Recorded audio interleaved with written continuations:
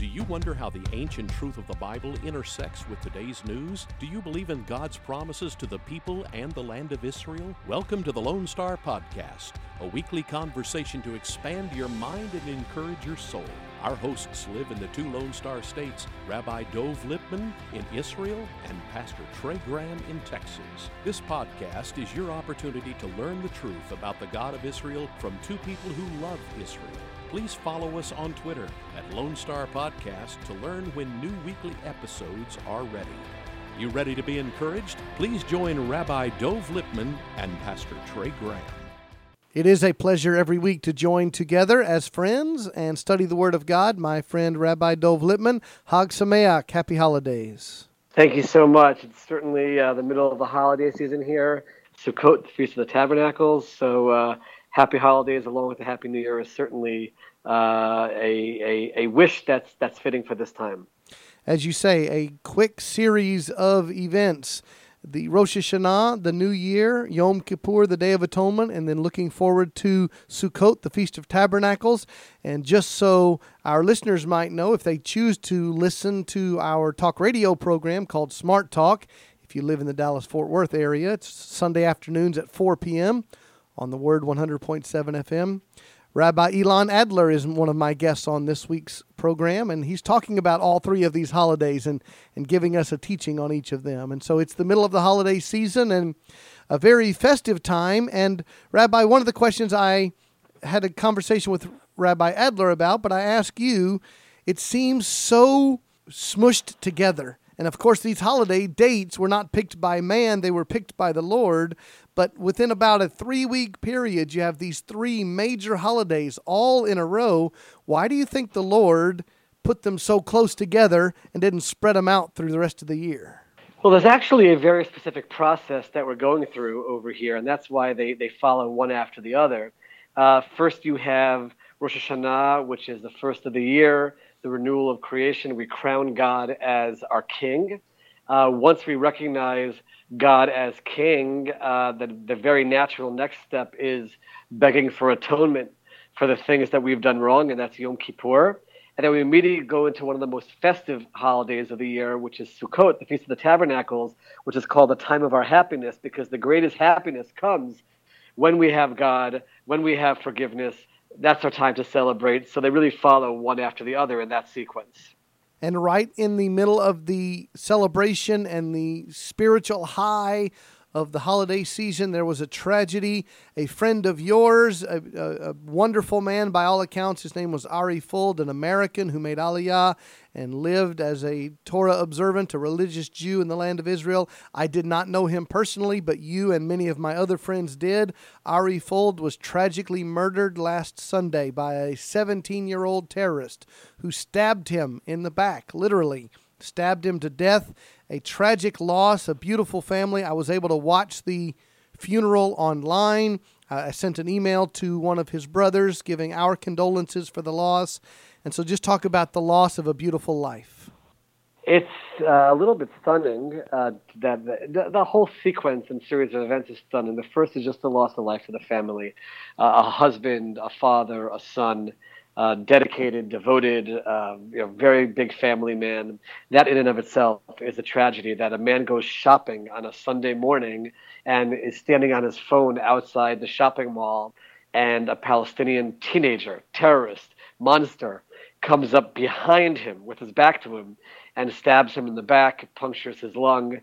The fellow Ari Fuld, who we're talking about, knocks the Palestinian terrorist to the ground, chases after him, shoots him, and this is all with the punctured lung and with a lot of bleeding, and then he just collapses and sadly passed away.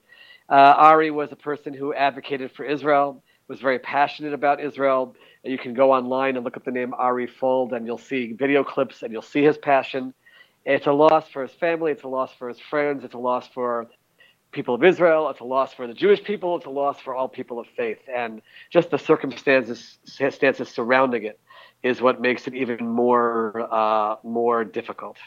And yet you and I gather here every week and say, visit the land, see the land of the Bible. As Christians, we would say, walk where Jesus walked. Come visit the Holy Land, and yet we're reporting on a terrorist attack at the same time. You know, it's interesting.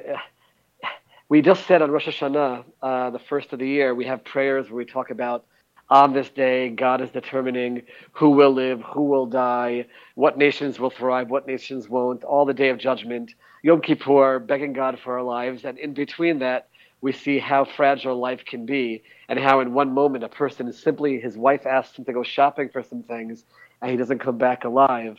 There's certainly a lesson to us about taking advantage of every opportunity we have in life, to view life as a gift. And Ari did view life that way and took it very seriously and lived a very meaningful life.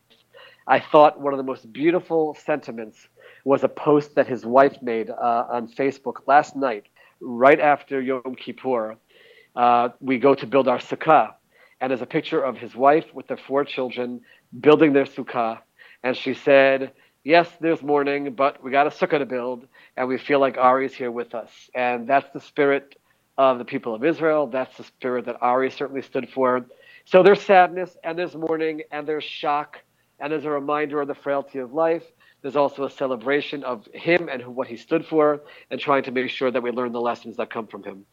And the last question on this topic is, yet you are walking around on the streets. I'll be there in a couple of months with a group. We'll be walking around on the streets, feeling safe and feeling secure, even though there is, unfortunately, always a risk everywhere you travel. And that's what people have to remember. This is not a question about in Israel. I'm just reading the news now. I'm from Maryland, about Aberdeen, Maryland, the shooting that happened there. The world is a place where there's evil and there's bad and there's people who are doing bad things.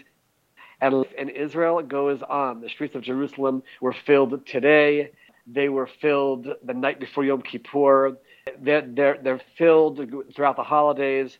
We're not beaten by this, and we continue living our lives, and there's no greater joy than to be able to walk around the Holy Land with that feeling, recognizing that God protects. And yes, it's not foolproof, and there are times that things like this happen, but we feel a sense of purpose and meaning, and even, I would say, carrying on, that which Ari stood for. And so let's turn our attention to this week's Torah portion. It is a study of the Word of God, and it comes from Deuteronomy chapter 32, Ha'azinu, and it means to listen or listen in is the Hebrew translation. Ha'azinu comes from Deuteronomy chapter 32. And Rabbi, remind us where we are in our timeline of the Torah. We've studied about Moses for weeks and weeks, but it's coming to an end. Moses has been speaking for 32 chapters. This is the 32nd chapter, giving his last will and testament. And now he's really building towards the end, sort of reaching the climax, which is the poem that's this week's portion. If a person looks at the words, they'll see right away this doesn't look like the regular words of the Torah that we've seen in all the portions leading up till now. It's almost entirely poetry, but he's building towards the big ending and before he passes away, and he's certainly trying to leave the people with some very important messages. And we're going to pick out a few verses in this chapter and comment on them. And of course, we encourage our listeners to read all of the verses here in Deuteronomy 32. But Rabbi, it begins with the last verse in the English translation of chapter 31 says, Moses spoke in the hearing of all the assembly of Israel the words of this song until they were complete. And then 32 verse 1, give ear, O heavens, and let me speak, and let the earth hear the words of my mouth. It's a bold statement for a speaker to stand up and say, let all of heaven and earth listen to what I have to say. Absolutely. It's a very strong statement. And the commentaries basically explain that Moses was sort of calling heaven and earth to be witness, for him, because they're going to be around forever. So even though Moses is going to pass away, he appoints them, these eternal beings or ideas, as witnesses to the words that he's saying, so they can always, so to speak, serve as a reminder to them of what Moses taught to them. And verse 2, he says, let my teaching drop as the rain, and all of these things where my speech will continue on forward. Verse 3, I proclaim the name of the Lord, ascribe greatness to our God. And Rabbi, what I want to talk about is the contrast between verse 4 and verse 5. Verse 4, the rock, his word is perfect. All his ways are just, a God of faithfulness and without injustice, righteous and upright is he. That is verse number 4. Then verse number 5 begins a series of judgments and calling out the people for their sin. It starts with verse 5, they have acted corruptly toward him. They are not his children because of their defect, but are a perverse and crooked generation. What I want to say, Rabbi, it seems so stark. The justice and holiness of God in verse 4, the sinfulness of mankind in verse 5. And I think that Moses is actually making that point. I mean, in verse 5, he's actually saying corruption is not his. It's his children. They're the ones that have been perverse. God created a world where we could be perfect and reach the greatest of spiritual heights, and it's the children, so to speak, who have corrupted it. And Moses wants the people to understand that he's a God of justice. If you do right, he will reward you in kind. If you do wrong, he punishes you in kind. And that's the way the world is set up. And again, starting in verse 5 and all the way through for dozens of verses, it talks about the sinfulness of the people. And this is the warning that Moses gave. When you enter the promised land, because I'm not going, you are, don't fall away from the Lord. So the question is this like a prophecy from the prophet saying, I don't want this to happen, but this will happen? There's no doubt that mixed in here, Moses is definitely sprinkling with prophecy, letting the people understand that this is what is going to happen. But I think he's framing it as a warning and asking each generation to rise up and not be the ones who are the ones to fail and not be the ones who stray away from God. So there's sort of this combination that's happening. But either way, he's trying to use it for sure, as a strong warning. And there's lots of very strong statements of indictment that you didn't remember the Lord, that you forsook God who made you, verse 15, and scorned the rock of his salvation. And a sad phrase that I think we ought to focus on for a moment, verse 16, they made him jealous with strange gods.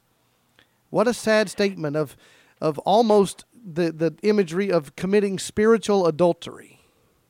Yes, that's the terminology, by the way. Throughout the prophets, we have terminology used in that way as well, in terms of there's been a marriage, so to speak, between God and the people of Israel, and when they go to foreign gods, they're straying from that. That's a symbolism which is used, and no doubt it starts to be used in this section as well. Again, Moses is speaking poetically, but definitely capturing that message.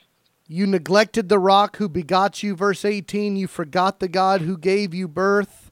Then he said, verse 20, I will hide my face from them. I will see what their end shall be. For they are a perverse generation, sons in whom there is no faithfulness. Verse 21, they have made me jealous with what is not God. They have provoked me to anger with their idols. So, Rabbi, we always struggle with this. God is an eternal God. He makes covenants. He never breaks his promise.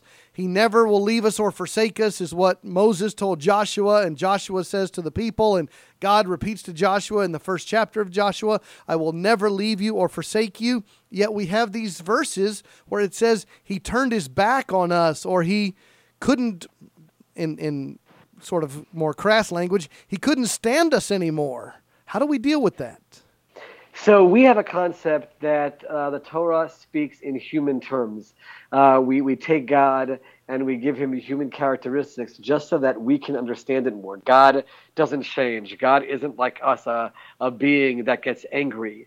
But it's for us to be able to understand it that way, as if he's jealous, as if he can't handle us.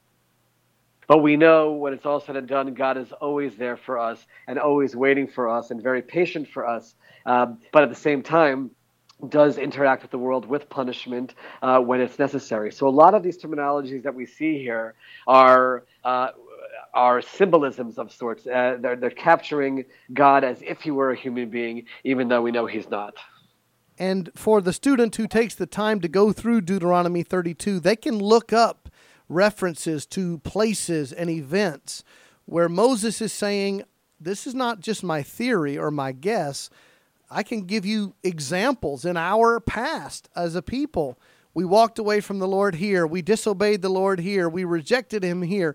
So he's using historical examples to give us a warning about the future. Absolutely. And Moses, we've discussed this throughout Deuteronomy, is trying to find any way to motivate the people. And if the fear is going to do it, that's great. Other times he turned towards love and talked about all the things that God has done for us. Each time he finds what he feels the people need to hear.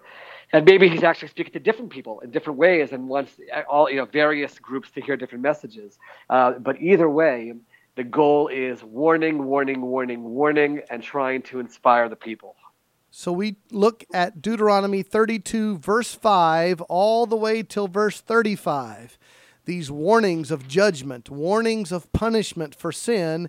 Yet we get to verse 36, for the Lord will vindicate his people and will have compassion on his servants. When he sees that their strength is gone and there is none remaining, bond or free, he will say, where are their gods, the rock in which they sought refuge? He's going to say, hey, you tried everything else. You tried all the false idols of the world, and none of them were spiritually fulfilling. Here I am. And that's the goal. The goal is that the people should realize that no matter what, he'll always be there waiting for their return. And that's what the covenant says. The covenant doesn't say that everything's going to always be wonderful. The covenant says that I'll always be here for you when you turn back to me. And that's something which we see throughout our history has proven to be true. We have sinned. We have strayed. We did warrant exile. But God, despite everything, remained, and now we're blessed today to see all the incredible open miracles that are taking place. He was always there waiting for us to come back to him. Verse 44, then Moses came, so after the speech is over, and spoke all the words of this song in the hearing of the people, he with Joshua the son of Nun. When Moses had finished speaking all these words to all of Israel, he said, take to your heart all the words with which I am warning you today, which you shall command your sons to observe carefully, even all the words of this law. For it is not an idle word for you. Indeed, it is your life. And by this word you shall prolong your days in the land which you are about to cross the Jordan River to possess. Moses says, please, please don't ignore my warnings. And yet we're sad to learn as we keep reading, that's exactly what happens. And he's also, throughout this, he's mentioned what is going to draw you away. It's going to be physicality. It's going to be the material world.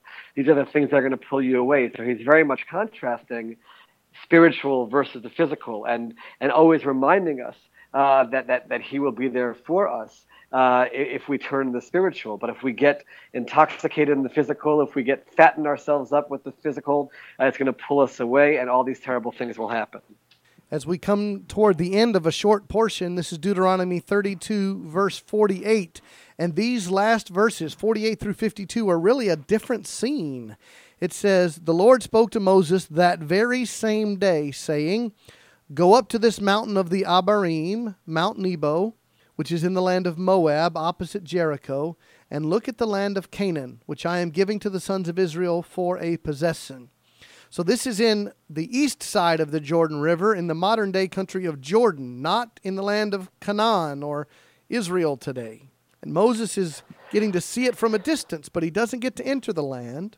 And what a statement. The Lord says, verse 50, then die on the mountain where you ascend and be gathered to your people, which means buried in a family tomb, as Aaron your brother died on Mount Hor and was gathered to his people.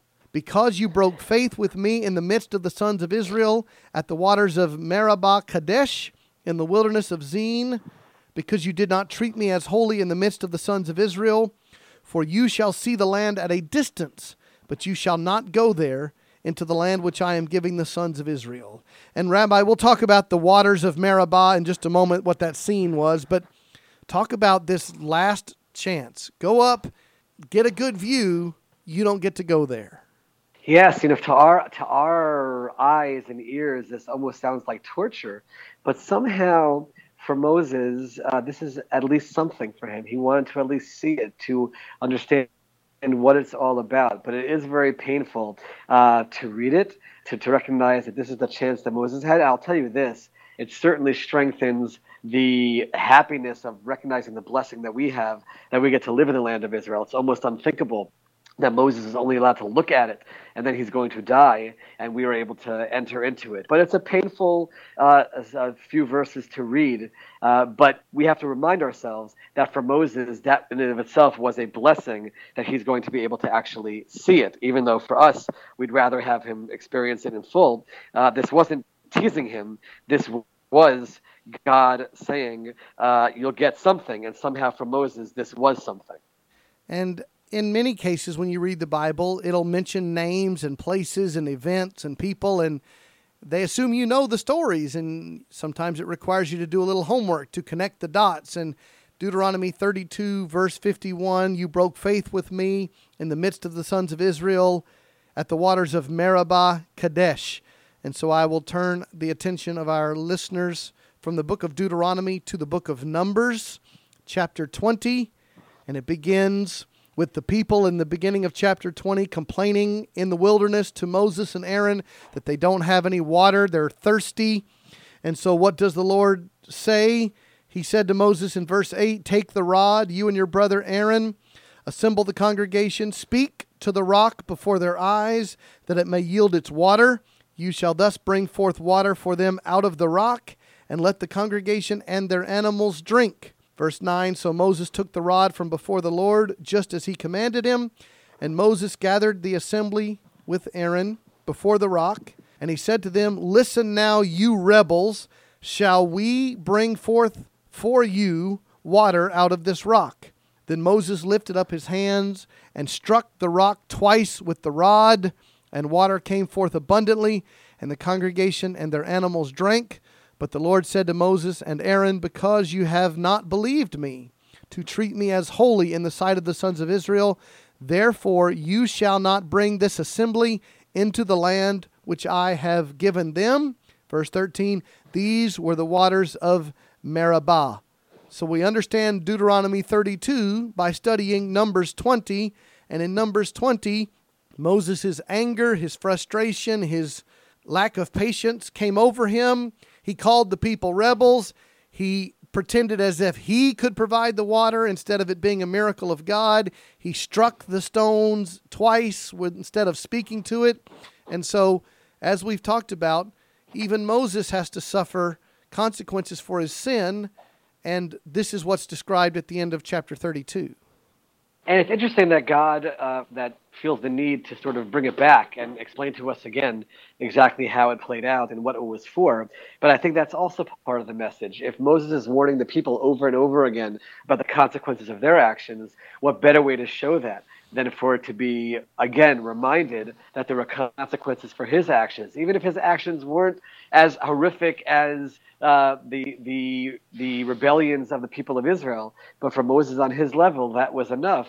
And that's an important reminder for the people to have at this time. So as we come to the end of chapter 32, this short Torah portion of the week, we see Moses, in one sense, he's being punished for his sinfulness that we read about from Numbers chapter 20. But also, this is the time in the Lord's perfect divine calendar to pass the baton, to hand the baton to Joshua. So it's not only punishment for the sin of Moses, but it's also the Lord's strategy for the new generation of leader to take charge. For sure. And you see the concern that Moses had throughout about the leadership and the continuity. And by the way, you see the fear that there was. Let's remember, going back to the sin of the golden calf for a moment, way back in Exodus, the people thought Moses was gone, and it led them to idolatry. That's the way they saw Moses, as the mediator between them and God. Now Moses is going to be replaced. Can he be replaced? And Moses over and over again is making sure that the people do know there's a succession, there's Joshua, it's going to continue. And that's why we're going to learn later that they don't even know where Moses is buried. We don't want to turn that into a place of idolatry either. This is Moses, one of his number one concerns is that the people move on, they continue with a new leader, and it shows a great sense of responsibility that he has to the people of Israel that he makes sure. And as we come to the end of this Torah portion, just one chapter, Deuteronomy number 32, it seems a little bit disjointed if you look at it in one way, Rabbi, that we're in the middle of all these readings and all these scriptures about the holidays, and yet the weekly Torah portion continues. You continue to march along through the scriptures, even in the midst of the holiday season. Absolutely. We continue moving forward, and that's why this week we have this portion. It's always mixed in, and we always try to find, by the way, connections between the portion and what's happening. There's certainly a lot here about atonement, a lot here about repercussions for things that we do wrong and the need to be close to God, and that certainly connects very, very deeply to what's happening in this holiday season. So take a moment and describe for the listeners, most of them living in the U.S., talk about what your family is experiencing, your holiday celebrations of the past week and the week ahead. So the day before Yom Kippur, there's actually a commandment to eat on that day.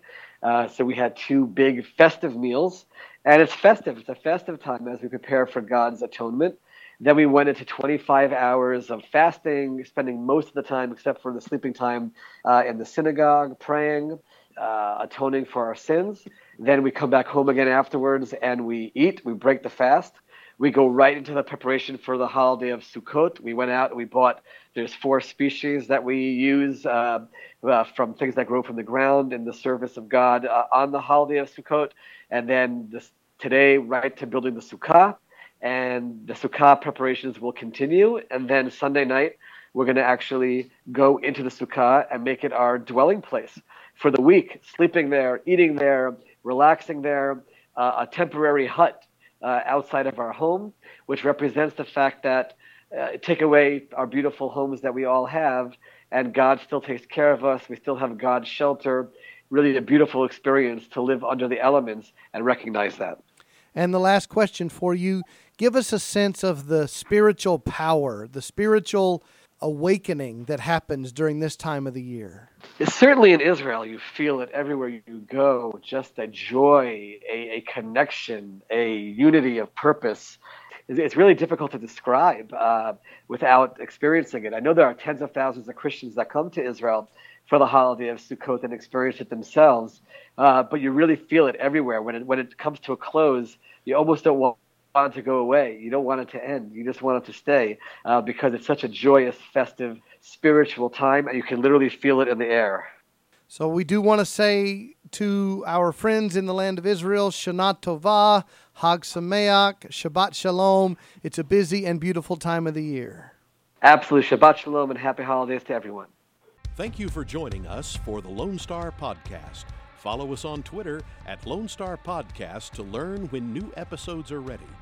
Please join Rabbi Dov Lipman and Pastor Trey Graham next time to expand your mind and encourage your soul. May the Lord bless you and draw you to Himself this week.